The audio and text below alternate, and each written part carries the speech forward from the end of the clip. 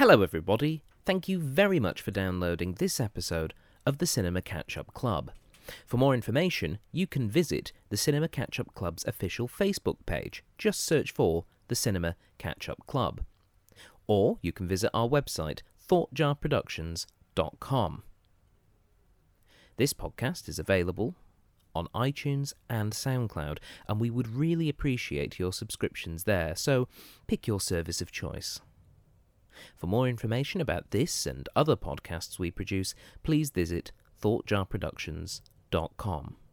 And now, for this week's episode.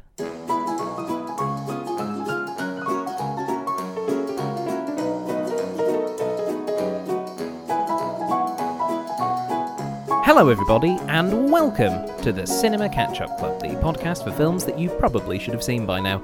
I'm your host, Stephen Platt. Thank you very much for downloading this week's episode.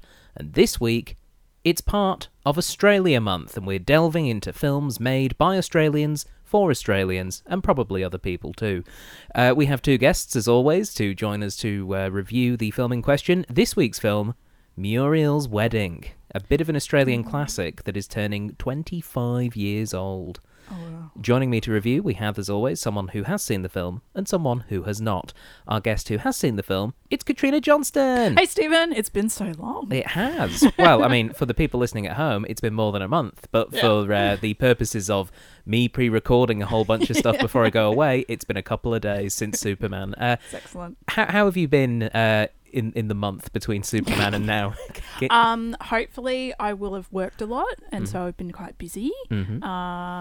And I will have been starting work with a fringe show with Yuri Yuckin, our local Indigenous theatre company. Oh, brilliant. Yeah. You have seen Muriel's Wedding. Yes. I was saying to you earlier, I actually can't remember the first time I've watched this. It's just sort of always been there. I think I probably watched it reasonably soon after it came out, because I would have, well, maybe a couple of years after it came out, probably on like a movie night that my family had done.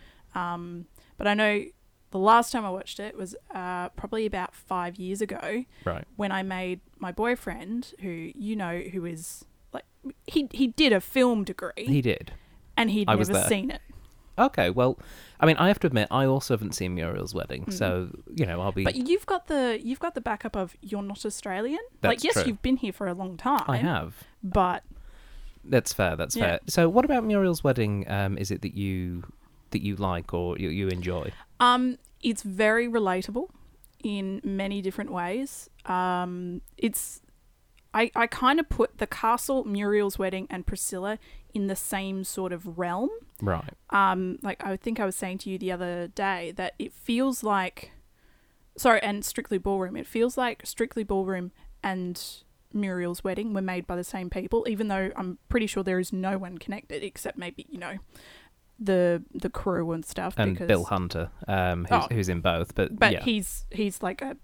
I don't know if he had much creative control in that respect. No, but he's also just a regular feature in so many different films. So, yeah. All right. Well, joining us as our guest who hasn't seen the film and making his debut on the Cinema Catch-Up Club, it's Geordie, Crawley. I'm here. I'm ready. I'm filled with joy. Ready for Muriel's Wedding. We're breaking your podcast virginity. I think I've been on a podcast before, but I haven't been on the Catch-Up Club, the Cinema Catch-Up Club podcast before. Yeah. And I've never been more excited in my entire life. You're just jittering with joy, as you said. The audience can't see it, but my eyes are darting around the room. My hand can't keep still. And I'm practically... my palms are leaving marks on my legs. They're so sweaty. Well, Geordie, aside from being excited, who are you and what do you do? My name's Geordie Crawley. I'm an emerging theatre maker here in Perth. I'm a member of the Big Hoo-Ha along with Stephen. I wrote and directed Hive Mind earlier this year, Busboy at Fringe a few years ago. Yeah, I do all sorts of fun stuff. So local theatre busybody and bicycle rider. I'd say busybody is almost too apt in the description of me, considering the amount of gossip that I'm constantly You, attempting a to be theatre person, me gossiping? Why, this is unheard of. A busybody. And yes, I cried a lot as well. So, Geordie, you have never seen Muriel's Wedding. I've never seen Muriel's Wedding. What are you expecting? Joy. Mm-hmm. I've heard that it's a very joyous film. I'm expecting Toni Collette to give the third best performance of her career after Clockwatchers and Hereditary. And United States of Time. I'm expecting her to give a classic Toni Collette performance in that it will be great and I'll love her in it. It's her first film performance. Oh, I can't wait. She actually left NIDA to do this. Well, I've heard of people leaving NIDA for a lot less. Theatrical busybody. Excellent. Well, with all that said and done, shall we watch Muriel's Wedding? I've never been more excited for a movie about a mural. Yes, that's exactly what it is. Yeah. All right, for those of you listening at home, pop in your DVDs, get out your ABBA soundtracks, and prepare to say, "You're terrible, Muriel," as we watch Muriel's Wedding.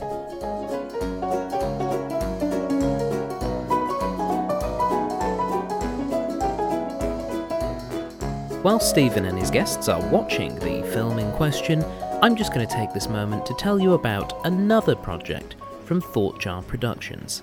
It's a science fiction radio play series called Atlantis, and it's available to download right now. All you have to do is go to www.atlantisradioplay.com, click the Listen Online tab, and you can listen online or download up to 7 episodes of original science fiction content from Thoughtjar Productions. That's atlantisradioplay.com. And now, back to the Cinema Catch-Up Club.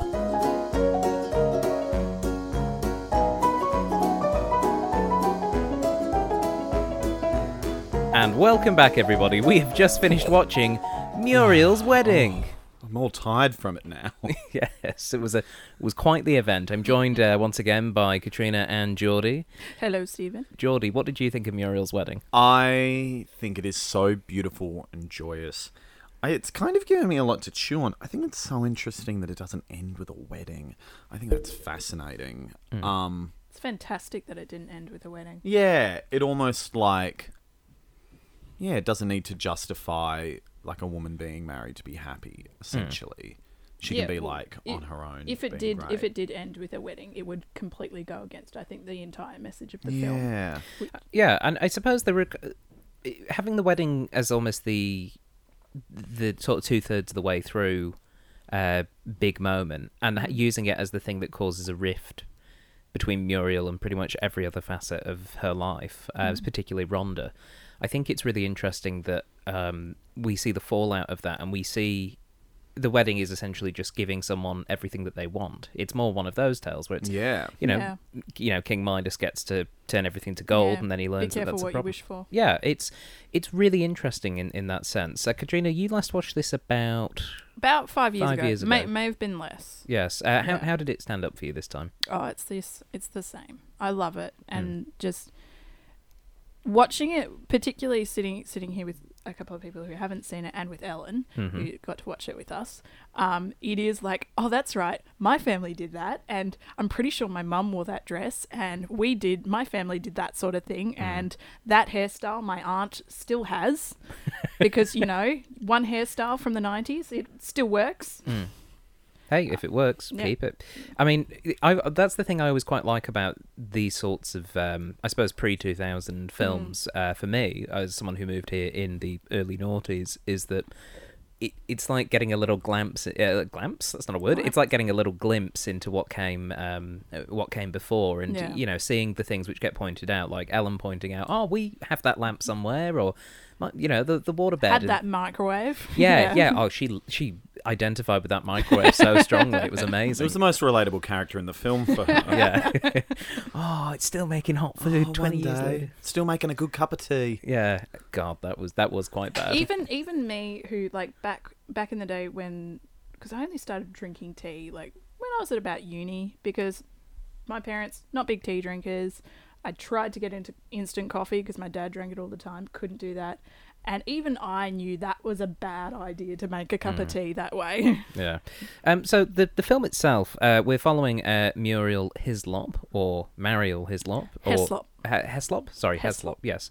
As she is this really sad character. Really sad, sort of living in essentially her bedroom, dreaming of weddings and I don't think ABBA. she realizes how sad she is at the beginning of the film Yeah, either. She's just stuck in this, like, rut of, like, arrested development psychologically. I think she realizes to some extent, but not Not exactly not happy not she fully, could be. not fully aware. Like she Yeah. is I think maybe she's of the type of person that she knows that she's sad, and she knows that she could change her life quite easily, but she doesn't know how, and partly because she just sort of crams it to the side. Yeah, and we meet her at a wedding. We start the film at a wedding, a beautifully, what I'm assuming is typical Australian wedding, where everyone's sort of arguing and the groom is sleeping with somebody else within a couple of minutes. Like, it's I'd loved the dreadlocks that the groom had. What was his name? Chuck.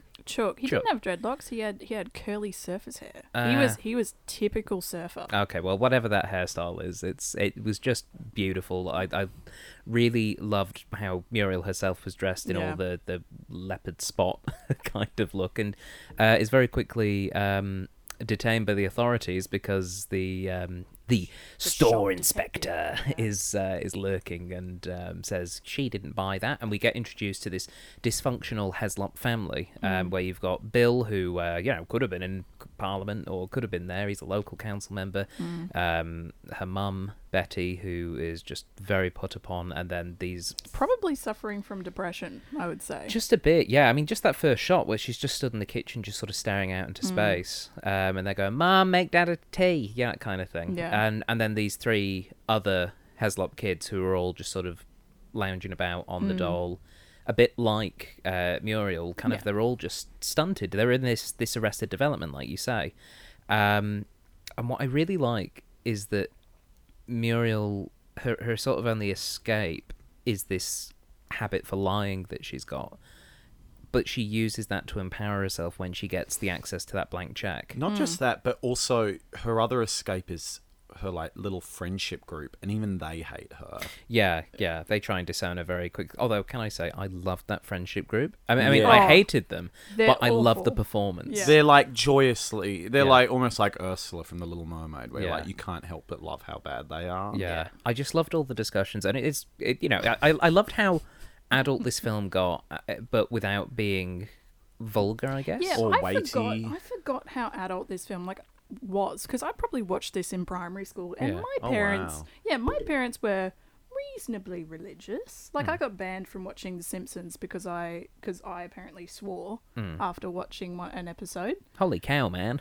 No, I said crap. Sounds I like they said need to crap. eat your shorts. But yeah, but they'll I'm pretty sure they let me watch this. Yeah, I didn't and- sneak in. And they were talking about the fact that Chuck had obviously been cheating because he had lipstick on his dick, things like that. Yeah.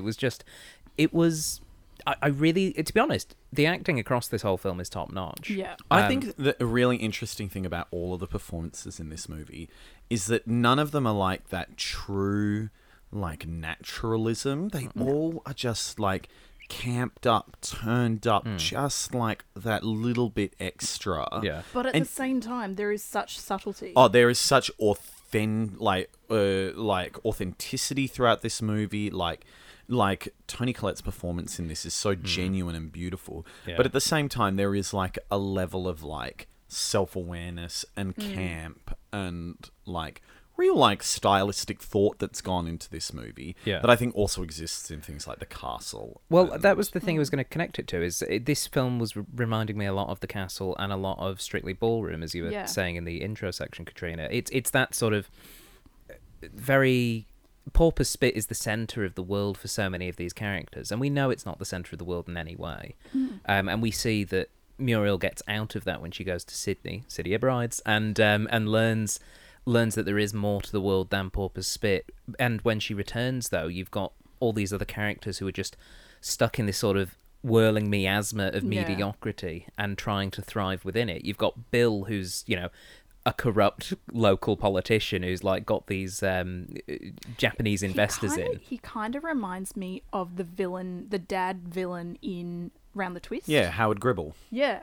Yeah, he is a Howard Gribble. Well, he's gribbling up all over the place, and Yeah. always in a Chinese restaurant whenever it's an official business meeting, which is really quite funny. I just really enjoyed that.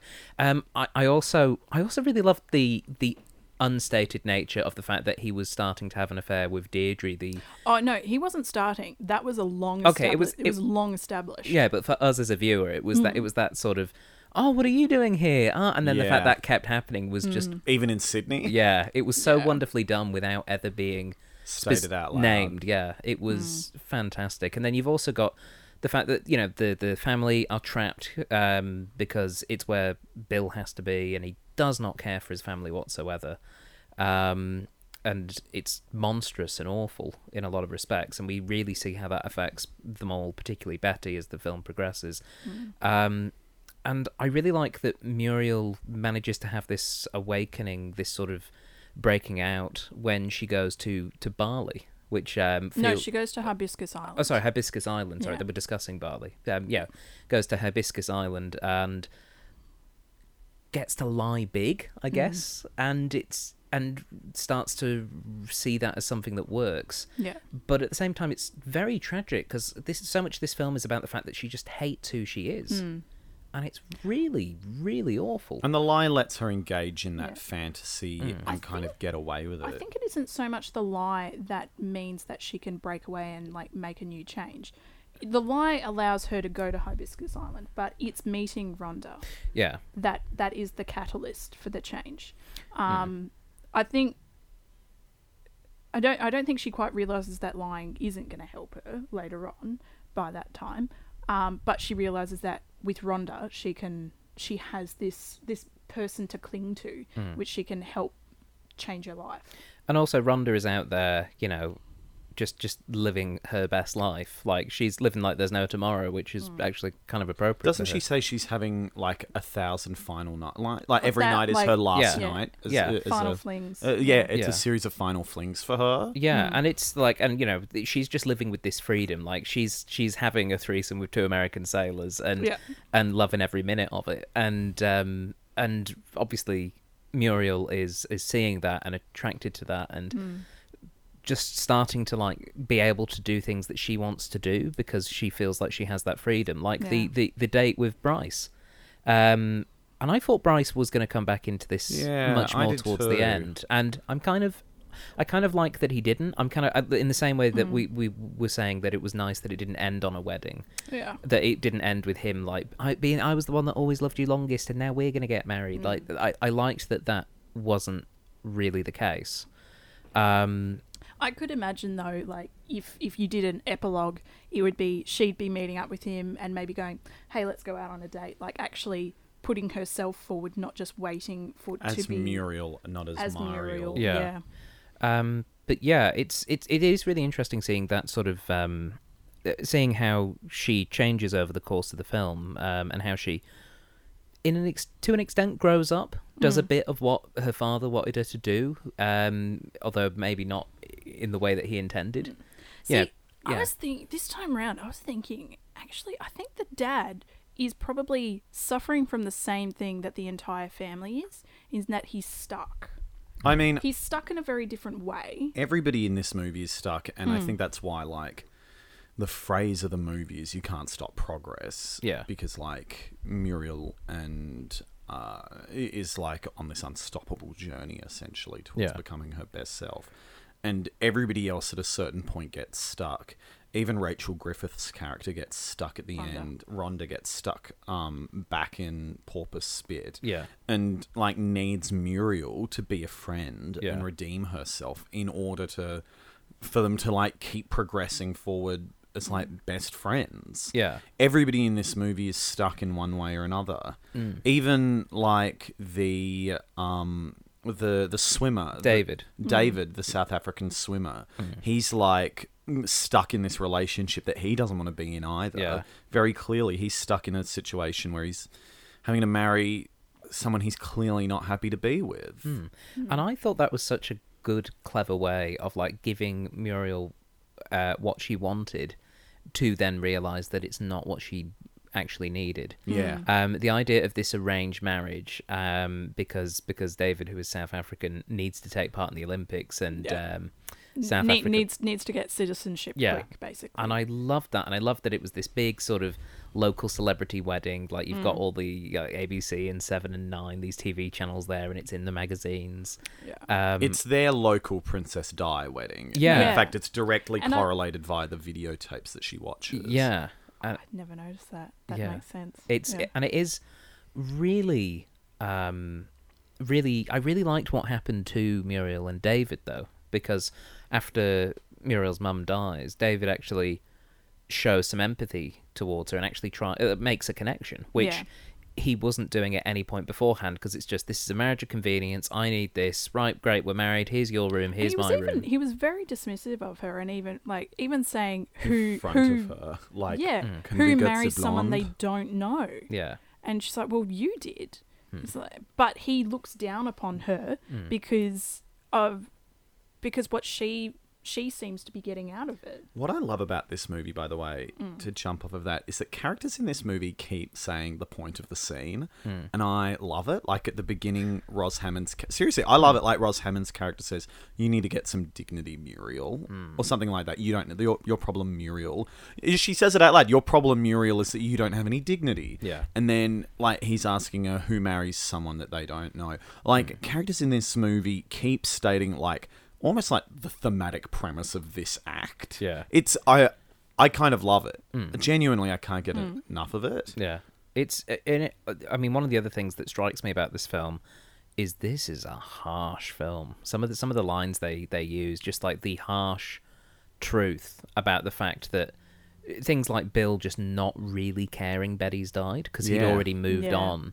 And, you know, when the telegram from Bob Hawke, former Australian PM's read out, and he's just saying to his kids who are, like, grieving for their mum being dead. He's getting his son to look behind at the press to see whether they're writing it down or not. Yeah, and then saying, see, not many local politicians get Bob Hawke sending a telegram like that. And he's still on about it at the end of the film. Like, it's still something that, even though he wrote to the office to ask for it, he's clinging to that idea that he's not worthless. But then it's also things like Deirdre saying, you know, she made the ultimate sacrifice for this family. Oh, that. Yeah, you made that noise when we were watching it, and it's so cruel because it almost shows that the character died in vain. She finally did something worthwhile with her life. Yeah, I think it is just like another like knife into like this woman who clearly had not a great life. And I love how she's in there cleaning.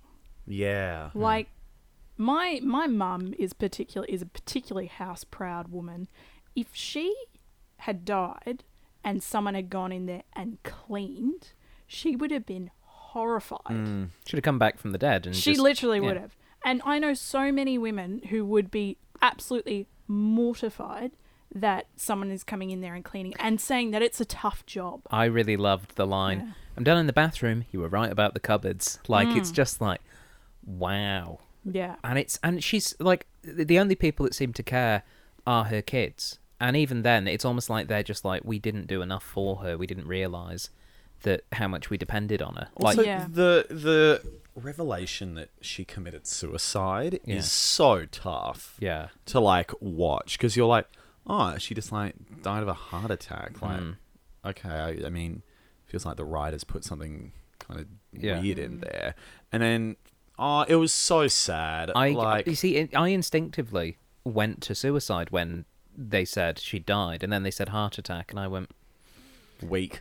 Not weak, but more. It was either like There's she had lost everything to live for. Yeah. So it was She'd just given up. So no, I get that, but I still think that if it had remained a heart attack, my thought would have been like, the screenwriter wasn't very good at this point. Yeah. You could have thought of a better way to achieve this. Yeah. But of course that didn't happen, and they did something great. Yeah. And I also love the fact that, like, Joan, Muriel's sister, is saying, Dad's telling us to keep it quiet. Like, he's just constantly worried about his image, even though he's resigned from the council. I think pretty much everyone in this film, except for the ones except by the end, Rhonda and our protagonists. Yeah, our protagonists care about how they are perceived. It is really a film about thinking how people look on you and how much time we waste doing that.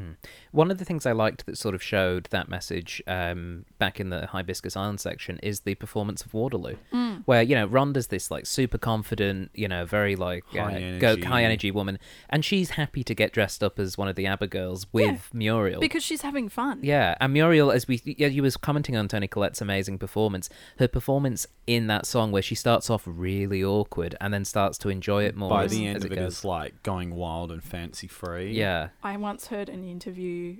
It was Andrew Denton was interviewing, I think, Rachel Griffith. I can't remember which one he was interviewing. He was interviewing either Rachel Griffiths or Toni Collette, and the other was in the audience, and they talked about that, preparing for that scene, how they both went away without any direction or anything like that and worked out the choreography and practiced.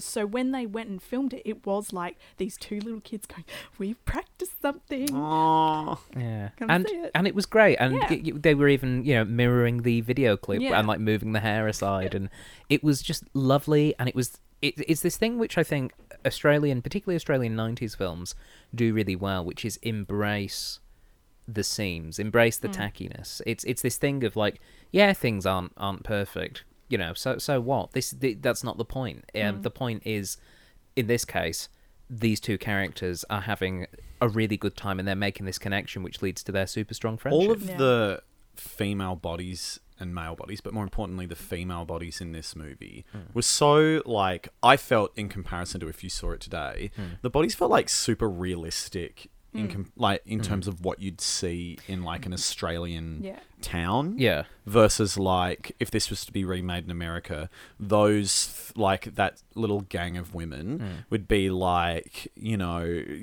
plastic surgery, pitch perfect, like in every single way. Yeah, I mean, it was interesting that, you know, they were all, you know, essentially what you'd call the equivalent of like the stereotypical skinny They're the mean bimbo. girls. Yeah, they're the mean girls, and they were like, you know, slim ladies blonde, who were bleach blonde. Yeah, but they'd done those like cosmetic things. There was the fake tan, and the nails and things like that. That was one of the things from those opening shots of the bouquet, and Muriel trying to catch it, and all these hands all with the same red nail, and it was the red nails. I was a little bit like the start of a horror film. I was a bit scared of that at that point, and but you're right. The body image. Toni Collette had to put on a lot of weight. Did she put on weight for this? She did. It's one of the fun. trivia points we'll get to later. She put on about 40 pounds. Yeah. What's that in kilos? About 20 kilos. That's no small amount. Might be a bit 15? less. Yeah. About that, yeah. Yeah, but even 15's a reasonable and amount. she put it on in 7 weeks. Whoa! Like, yeah, she had to put it on and then obviously presumably lost it because she's walking around like she is today. And it. I think you're right though, that physicality and seeing how that worked, and the only time we really saw anyone who was like, oh yeah, definitely sexy was the male characters to an extent. It was the swimmers, the sailors, the guy they that had reasons. You know, the village people were there. yeah. The village people were very much in attendance. The guy that turns up when Rhonda's in the wheelchair. Taxi driver. The taxi driver. Yeah. And he's... I love that little look that he gives her. Yeah. Like, looks her up and down. Yeah. Yeah, and she's like, yep. Yeah, and I really like that and how that fed into, obviously, Rhonda's history. I also... Rhonda is just such a great character in this. Great. And I love the fact that when she first gets the tumour and she finds out it's a cancer diagnosis, but she asks... Is this something you can get from having too much sex? Yeah. I also love the fact that she was just like, oh, it's a tumour, okay. Wait a minute. This is cancer? I'm kind of not surprised, though, because that is what happens when you have those conversations in hospital. Doctors use certain terms sometimes, and you're like, oh, yeah, that makes sense. And then they're like, oh, yeah. And then they refer to it as something else, and you're like, oh, wait, what? What? This is cancer? That's the worst thing. Yeah. Yeah. It could also just be that, you know, she's young, footloose and fancy free. She's not thinking about cancer. Yeah. And then all of a sudden to be shown you have cancer and she's worried. She has that thing of the image. She's worried about her hair's going to fall out and she has to eat all the weird food. Yeah. And the doctor's like, no, you're just probably going to have to go through physiotherapy, which is much worse, essentially. And Rhonda's progression through this film of like having that independence taken away from her, and then having to go back with her mother in Pauper's Spit, and like being physically Well, they need restricted. each other ultimately. Yeah. Rhonda needs Muriel in order to like live that carefree, fancy-free life that she had before, and Muriel needs Rhonda in order so that she doesn't essentially regress back to the way she was before. Keep her out of her to keep shell. her out of her shell and to stop her becoming like her mum. Yeah.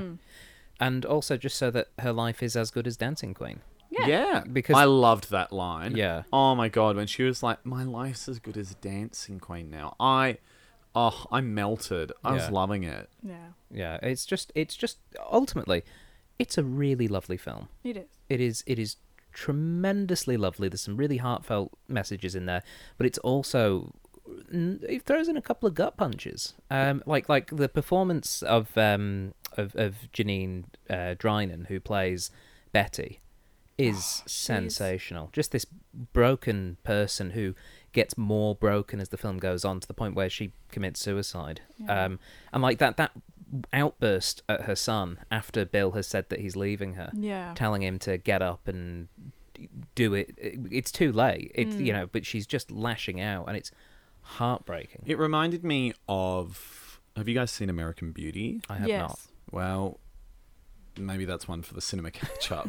I'll write it down. But there is like the mother character in that is like essentially another foreshadowing for Kevin Spacey's character. Like, this is what could happen to you if you do not take the necessary actions in order to like fulfill your potential.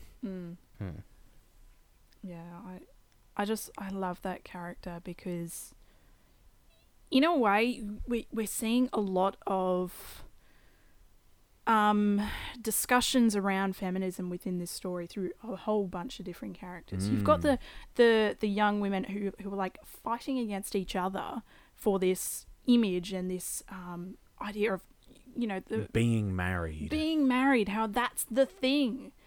And she's like, when they're at the restaurant and saying, "Oh, I'm a bride. I'm supposed to be," what was it, exuberant or something like that. "I'm supposed to be so happy because I'm a bride." All this pressure that is put on all these different women for different parts of their life,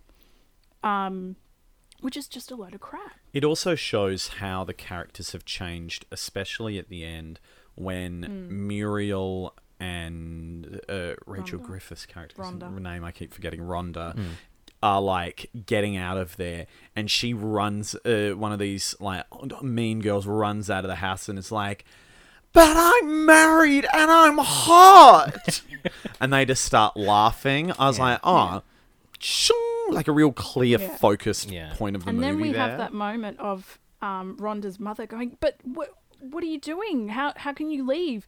And she's like, "Sorry, Mum, I've got to go." And that moment of the mum understanding, yes, you do need to go, and I'm happy for you, and you are you're going to be okay. Yeah, you still get to have that independence that you obviously crave. And I was happy to see that. Like, even though her mum was a bit cruel to her at the wedding, they're clearly not the most functional of parent-child relationships. I think also just anything that is said to Rhonda by anyone other than Muriel after she's wheelchair-bound is just very like typical of what people say to people who have become wheelchair bound or have become disabled through, disease or accident or whatever. There is this idea that, "Oh, you poor thing. You look so full of life. You look so full of life." And she's like, "I'm not as dead." Rhonda says, she's not dead. And just that narrative, which is I think still quite prevalent for people with disabilities, and they're still fighting against that. Yeah, it's a tremendous film, and I can see now, obviously it's 25 years on since its release, but I can see why it has become such an important part of like Australia's film history. It is a really well told story, and I absolutely loved it. Would you guys like some trivia about Muriel's wedding? Excellent. So this trivia is combed from the ever reliable pages of IMDb. But what does that stand for? Internet Movie I'm Database. making D's bills. There we go. Internet Movie Database. Oh, Okay. or that. I'm going to go with Stephen's one. It seems more likely. Yeah. Spelt D-E-E-Z for Like D's. D's nuts. Yeah, D's Great. nuts, yeah. So Toni Collette did gain those 40 pounds in 7 weeks. She had to consult a dietitian to help gain that weight in a way that she could then lose it. Yeah. But I thought that was such an important part for that kind of natural look, as you were saying. I agree. And also I like when she goes to on the date with Bryce and she's wearing all that leather and she takes off the coat and it's kind of like, no, actually that makes sense in terms of like it was a good look for that figure. I at least I felt it was like, yeah, it's good. It accentuates the bottom, which was kind of a big thing in like 90s fashion at that time. And, Stephen. yes. It still is. Is it? Yes. I've not kept up. I'm sorry. Some people like big butts, and they can't lie about it. Indeed. That's what certain knighted Mix-a-Lot thinks Yes. anyway. Yes, Knight of the Realm. Yeah. Uh, Sir Sir Mix-a-Lot. The writer and director of this film, P.J. Hogan, wanted to use the ABBA music as part of this film. At first, permission for the music to be used was denied. When the director promised to fly to Europe to plead his case to the founders of the band, permission was granted, as long as the band received a percentage of the film's profits. The film turned out to be a big international hit and thus helped inspire the Broadway show that would become Mamma Mia. See, that amazes me that without this cheesy Australian film, Mamma Mia would not exist. I'm trying to work out if this is a tragedy or whether you're celebrating it. Well, if the feeling's I gone and you work- can't go on, it's tragedy. That's true. I work in the theatre. I just when Mamma Mia did its run here, I got work on the bump out, so I'm definitely cheering because it got work for me. True. That's true. Yeah. I love ABBA, by the way. Oh, SOS ABBA, great. is so good. And it's interesting because last year, Katrina, obviously, we did Priscilla, Queen of the Desert. Yeah, a big ABBA theme in there too. Yeah. Let's go round and we'll all name our top three ABBA songs. We'll start with you, Katrina. I'm not a big ABBA fan. Like, I enjoy it if it comes we on turn at a the place. mic Just off? wait. But I found out, okay, my mum is not a big music person. There are 3 bands that I can definitely say that she likes. And as a kid, all her records she had was ABBA. She now also likes Human Nature, Savage Garden, and The Cause. So she's got 1 out of 3, ladies. 1 out of 4, ladies and gentlemen. My top 3 ABBA songs are SOS. Great. Does Your Mother Know? Oh, yeah. I just think it's funky. It's a bit silly. It's a good one to dance to. I do like that one in the Mamma Mia film. And it's tricky. I think that the other one will be Take a Chance on Me. Oh. Yeah. It's hard to pick a top 3. It is. They are. What are yours? Here's my top 3. In no particular order, it goes Knowing Me, Knowing You. There is nothing we It's a can't great do. song. It is. I also love SOS. I think that's beautiful. And I also love Voulez-Vous. I think I could dance to Voulez-Vous like all night long. Not that I also don't love Chiquitita, not that I don't love Dancing Queen, but those are my top 3 ABBA songs. Excellent. See, I will, if they are played, I will get up and dance to them. I will sing along to them in the car. I'm not a big person for favourite songs. It's very rare when I say, this is my favourite song. What's a song that you think you could listen to forever? Andrew Sisters, Bugle Boy. Wow. Yep. I did not expect that as an answer. Like Boogie Woogie Boogle Boy. Or anything by Ella Fitzgerald or Nina Simone. Good, Yeah. good call. Those are both good. Yeah. I love a bit of Etta James as well. She's got some beautiful stuff. Yeah. Have you heard Damn Your Eyes and God's Song? Brackets, that's why I love mankind. I mean, we are going a little off track, but I am just going to throw out Billie Holiday. Oh, Would be mine. He's one of my favourites. Certainly. I can't get enough of him. But speaking of Priscilla, Bill Hunter, who was playing Bill Heslop in this film, was also working on Priscilla at the same time. Oh wow. So he was very kind of flipped character. yeah, it required him to have different length hair, a different type of beard, and be in different parts of the country. Now that's acting. Yeah, and on both of them he'd be like, oh, these ABBA songs, they're following me everywhere. No, in Priscilla he liked them. That's true. That's true. But he that was just, you think he'd get confused? It was just Terence Stamp that was like, no, effing ABBA. You're terrible, Priscilla. Like, did he ever say that? The photographs in the Haslop family album are actual childhood photographs of the actors who portray the family. By the way, when they open that album and like all of articles. Muriel's articles are on top, her and then it wedding. reveals just like a photo of her mum in just like that state of like It's just happiness, like stabbing the knife mum in and happiness twisting that it. like I feel like I've seen that photo of my own mum Yeah. somewhere Yeah. else at like a family reunion or Yeah. whatever. Like I said, there are She's been buried under Muriel's. Yeah, there are so many aspects of the characters of Muriel herself that I'm like, yep, that's my family, that's me. Yeah. That's like she is just quintessentially Australian. Well, one type of Australian. The other thing I'll say, maybe the reason why we keep saying it's quintessentially Australian is that it has such like specificity. Like I can't identify with everything in the movie, but through that, it's like that classic thing. Through that specificity, they found like a true universality. Yeah. And I don't know, but I imagine American families and British families look at parts of this movie and go, "Oh, that's like here." Yeah, I I get mean, this. Yeah, I mean, it's got a different dressing on it. It's got a different Yeah. context, but you do see certain things, like when one of the adult kids is running around kicking the milk carton in the garden, pretending he's playing footy. AFL. Yeah. That's... I can relate to that. I've seen, like, I've done that, and I've seen, like, my brothers or sister do that with different sports, and it's like, you do make those connections, as you say. Or even just Bill saying to the youngest kid, saying, "Oh, go get me a cup of tea," and then she runs in and yells to the mum, "Get Dad a cup of tea." Like that sort of just transference. I'm like, that has happened in my family so many times. 100%. The French trailer for this film ends with the tagline, "Enfin un film qui frôle les bons goûts sans jamais y tomber," which translates into, "At last a movie that comes close to good taste but never gets into it." That might be the perfect description of this movie. I don't think it ever gets close to good taste. Yeah. Oh, But I love it. It doesn't have to. Oh, no. It's a classic highbrow, lowbrow movie. One of this film's biggest fans is the director Ridley Scott. Really? Yeah, so Wow. Ridley Scott lists Muriel's Wedding as one of his favourite films. Does he say why? I don't know. Maybe there's something about those the bridal party that reminds him of the aliens. Yeah. Yeah. It inspired Aliens. Yeah, it did. He went, hang on a second. Yeah, I've got something from this. He saw the infighting and went, I'm going to make Gladiator. This feels appropriate. The video store where Muriel works has a poster for the movie Strictly Ballroom on the wall. Oh, I did not cool. notice that. Can I give you a fun Gladiator fact? You know what? Do it. That episode was about 50 episodes ago, Oh, so brilliant. Here's a addendum. fun Gladiator fact I learned the other day. Nick Cave wrote a sequel to Gladiator. Really? Where Russell Crowe's character was brought back to life via a Christian martyr. Okay. That's it. That's my Oh. fun fact. Oh my god. And it was never made, obviously. But he Yeah. wrote a Because it's script for it. ridiculous. Yeah. Well, that's good to know. For people who like Gladiator, just add that to the I end just think of it's that a cool, I think it's also just a good Nick Cave fact.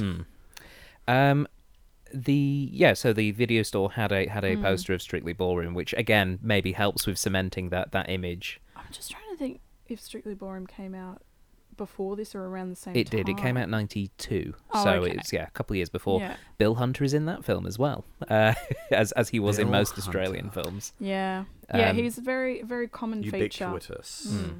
And the final bit of trivia we have, P.J. Hogan, writer-director, based Muriel's personality on himself, but Muriel's actions were inspired by his sister.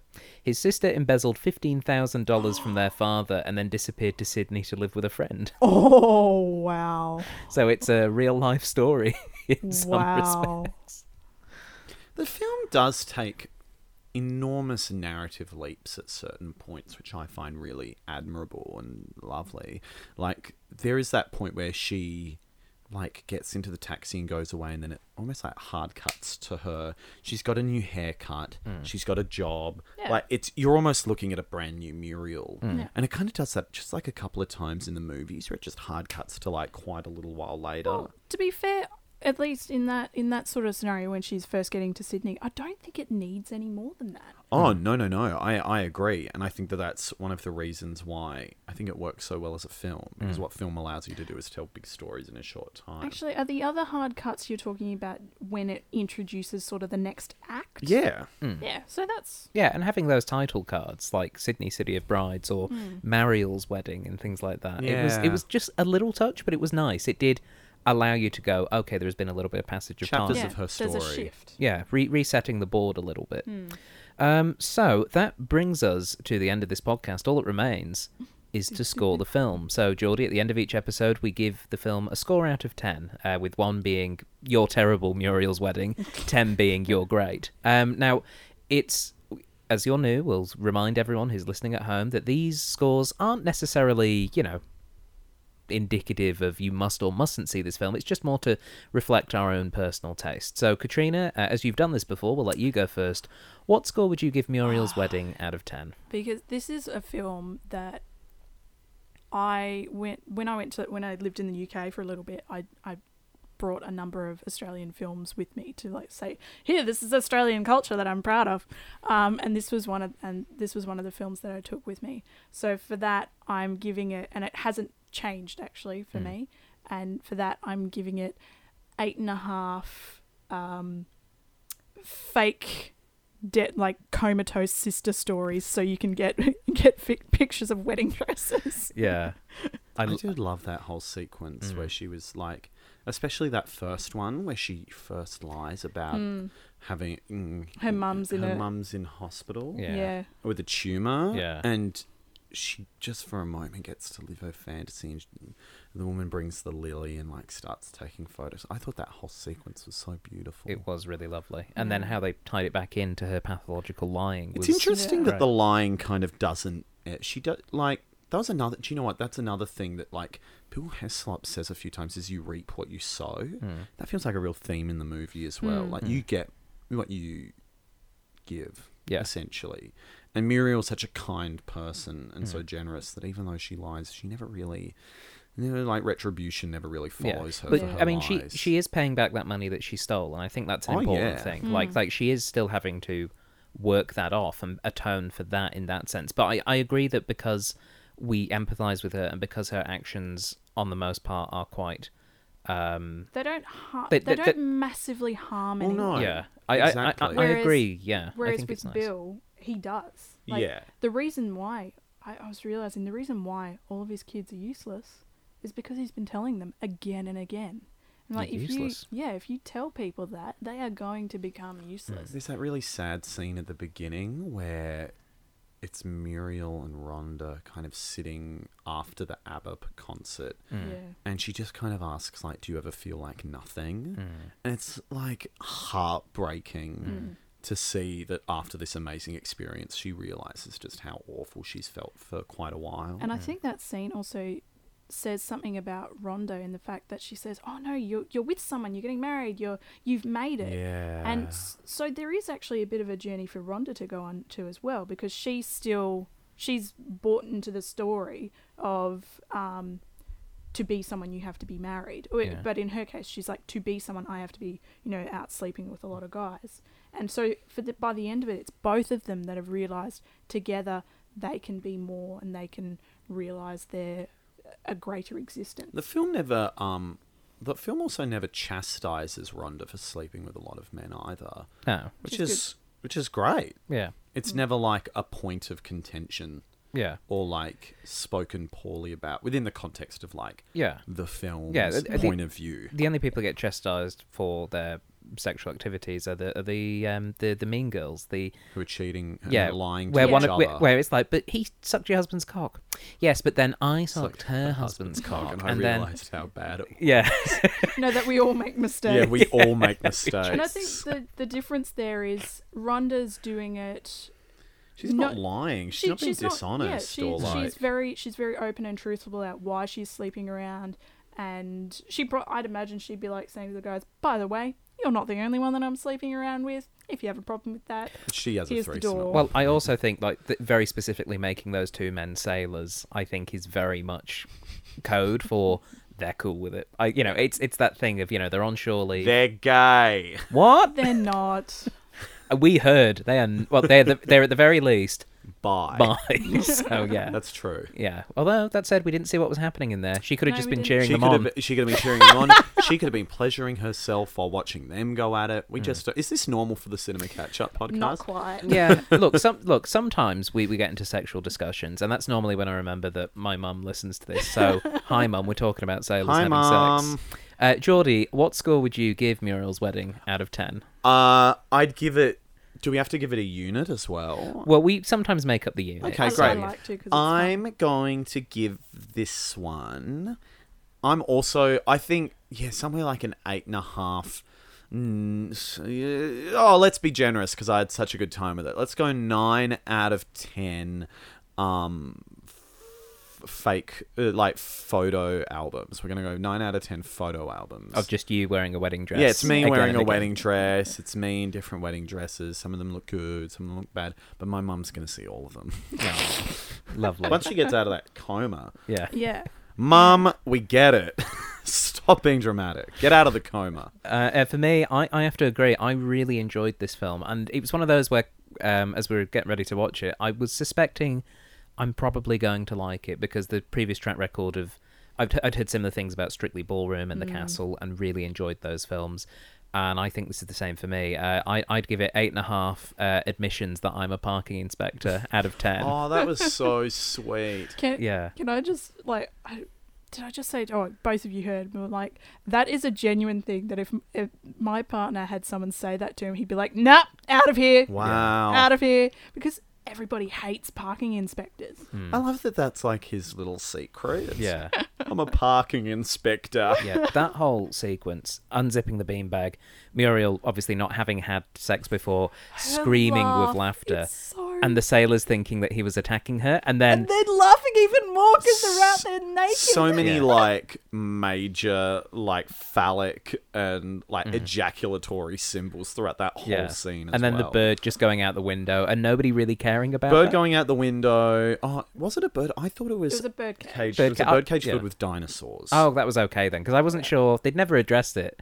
And I thought, it's funny they're not talking about that budgie that just got killed. But then also all of the bits of white all Yeah. over everything. It almost looks like it's snowing. Yeah. I really loved how those little The beads. polystyrene beads I have a- were still there when she was doing the wedding album the next Yeah. day. Yeah. Yeah. I have a feeling though that it wasn't particularly symbolic. It was just like, let's make this as funny as we can. Yeah. And as We must ludicrous read as into we can. all of the text. That's what postmodernism tells us. Everything is text. Usually Australian films shit on that. That's true. At least of this era. The medium is the message, everybody. Once we Marshall get- McLuhan would tell Once us we get to the early 2000s, then it's like read into everything. But for now, just enjoy Yeah. a really fun film. I've had a great time, and Geordie and Katrina, thank you very much for joining me on this episode. Thank you so much for having me, Thanks, Stephen. It's been a Stephen. true joy.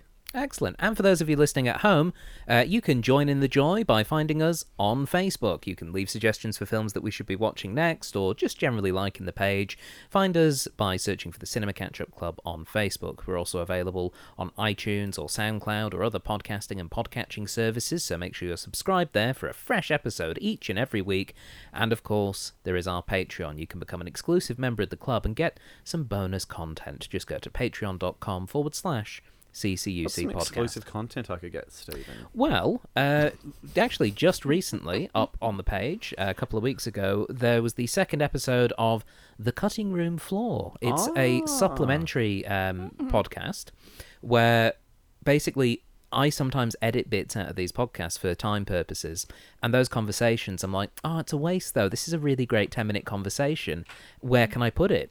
I put them together every couple of months and release them as kind of just bonus content, and that's deleted scenes. yeah, it's Patreon exclusive. And in the most recent one, there is our discussion, Katrina, of the Superman theme and how it sounds like the Indiana Yeah. Jones theme and the Star Wars theme. Yeah. I also interview a baby about Pan's Labyrinth. What did So the baby think of it about the post-war Spanish metaphor? It's not post-war. Yeah, it's during right the in war. the middle of the war. I thought it was like a. I haven't seen that. she made movie. that mistake as well. Yeah. So yeah, but she was In 8 fact, months old. I'm pretty sure it's pre-World War II. I thought it was a big metaphor for the war. Maybe I'm No, wrong. because it's happening during the Civil War, the Spanish Civil War. Point being, if you want that extra content, dear listener, just go to patreon.com/CCUC podcast and become a member. That and some other goodies too. But that's all for this week, so until next time, you're terrible, Muriel. You're terrible, Muriel. Terrible. No, you're terrible, Muriel. Fade it down.